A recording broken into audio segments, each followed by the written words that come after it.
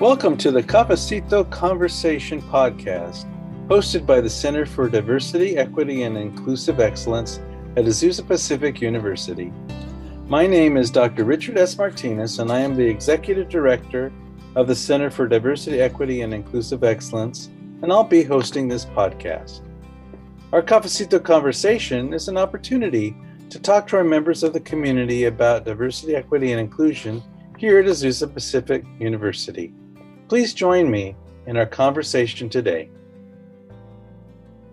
Welcome, and this is a joy to be in our Cafecito coffee house. This is the beginning of a series of Cafecito conversations. In Spanish, Cafecito means a little coffee. So not only is it literally a little coffee, but it's a time to have a coffee with somebody, a coffee time. And so today we're joined by Joshua Canada. Joshua, thanks for joining me today. Good to be here. You know, first off, Joshua, I really miss just seeing you and sitting down with you like old times to have a coffee. We look forward to those real times in the future together, but thank you for taking time on Zoom to be with me today. Yeah, I'm glad to be here. Yeah, I think everyone is missing the being in physical presence with each other, and as much as we could try for Zoom, it doesn't completely make up for that part of not being in person. There you go.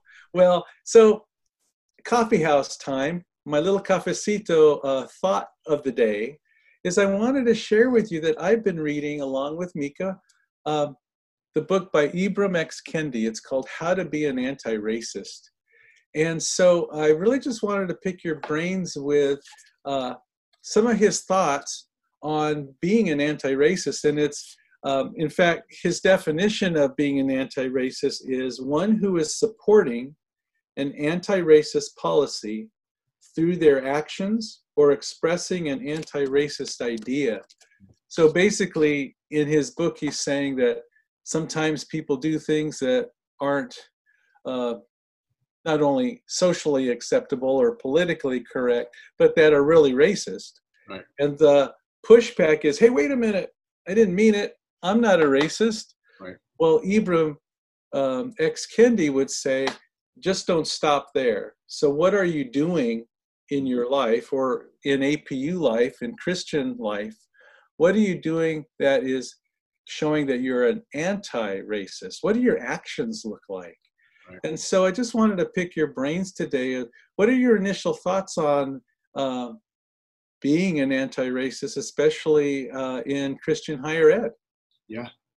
You know, I value it. I think that it's important for us all to acknowledge that there's not neutral space out there. I mean, you could think about it.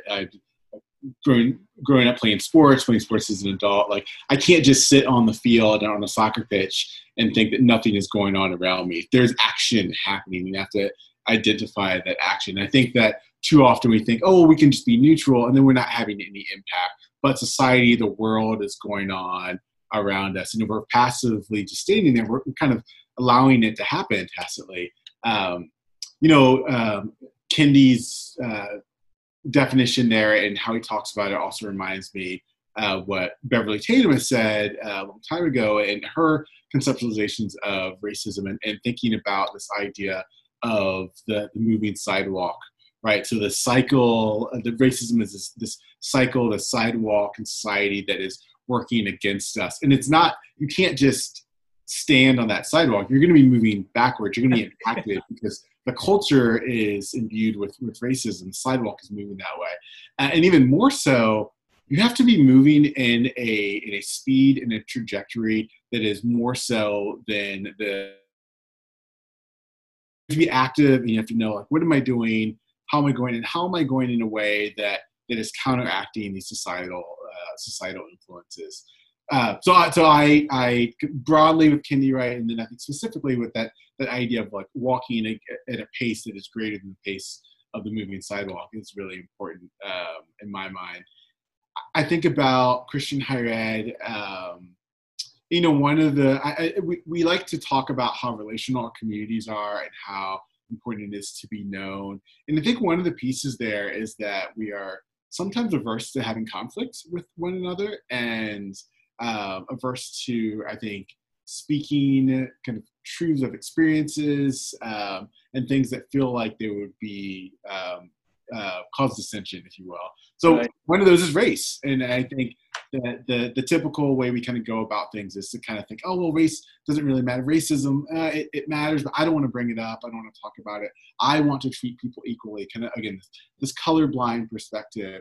And I think it behooves us to not have that. I think we need to acknowledge the reality of racism and the lived experiences, the systematic realities that impact our students, impact our staff and faculty of color, whether that is their treatment and whether in K-12 education, whether it is housing, like all of that is brought to the university setting. And then even thinking about what are experiences of our students, what are the experiences of our Black faculty and staff, Latinx faculty and staff, Asian American, others of color.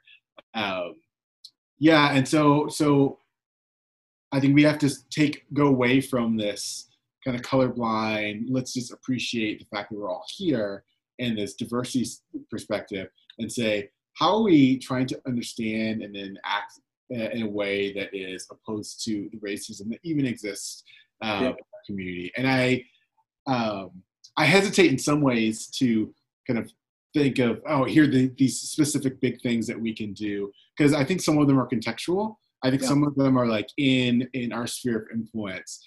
There's this idea that you can't always change the world, but you can change the 6 feet around you. So in our departments and our decisions, what are we doing? So for me in class, how am I working with professors to make the classroom a more culturally responsive and representative place where there are gaps maybe in representation of faculty in certain disciplines? What are we doing both now, but also thinking about the future to address that?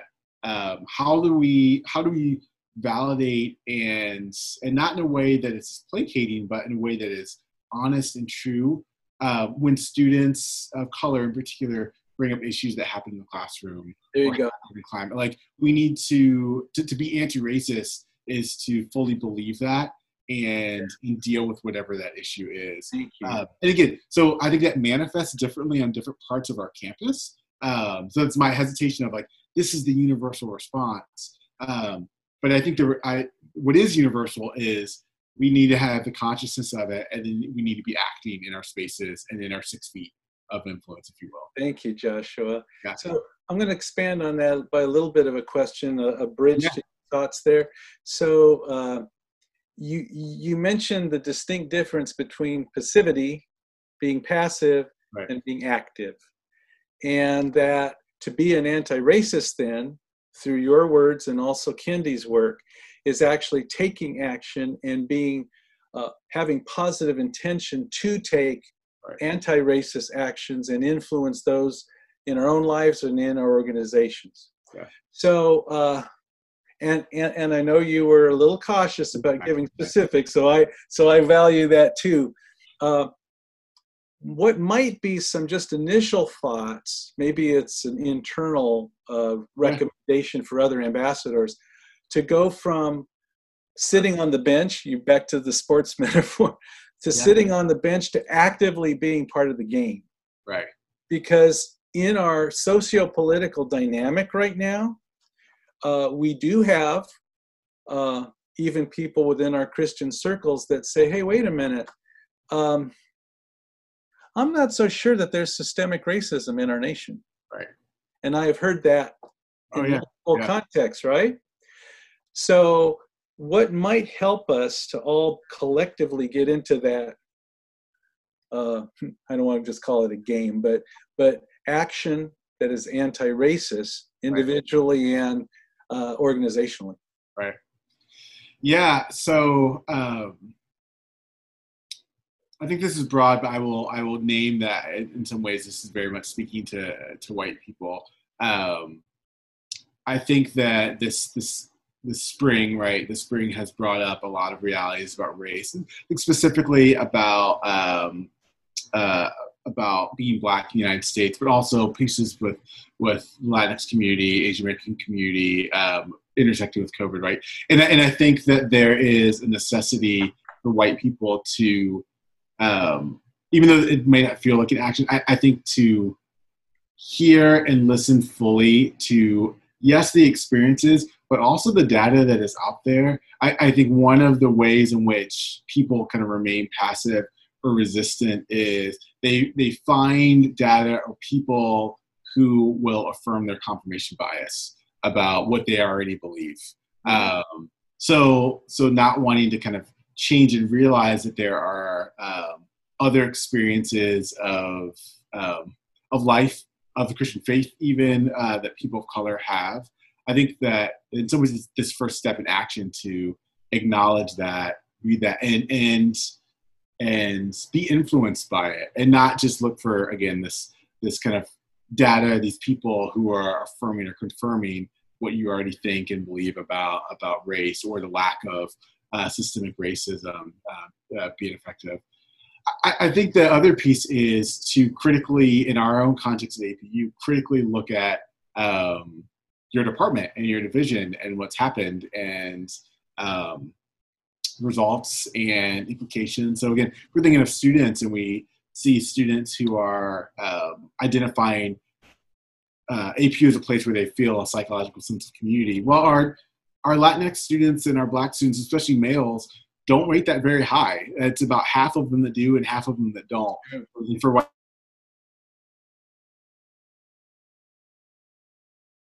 they don't feel that, right? So that's a cultural systemic issue that we have in this place. So I think, and again, that's like acknowledging that is true and real, and then saying, all right, we need to step into this and act against it. Sometimes I think we think about acting of like the silver bullet of, okay, we got to do this thing that is going to change it all right away.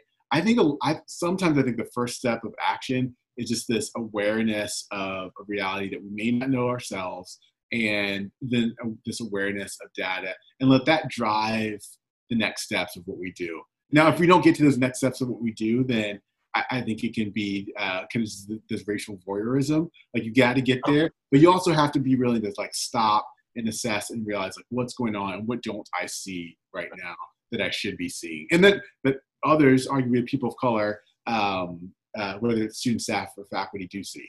Yes, thank you, Joshua, and I look forward to real coffee times with you in the future, and here's to a future Cafecito with you, and we thank you for your insights, and that we're all on this journey together, and that gives me hope, and it gives me hope in being with you today. So thank you very much. Appreciate you.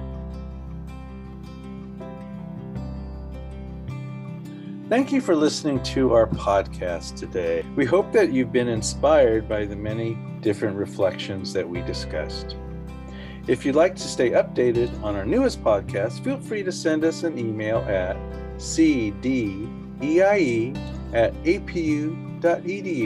and we'll send you the link. On behalf of the Center for Diversity, Equity, and Inclusive Excellence, we hope that we will have you join us for future Cafecito conversations.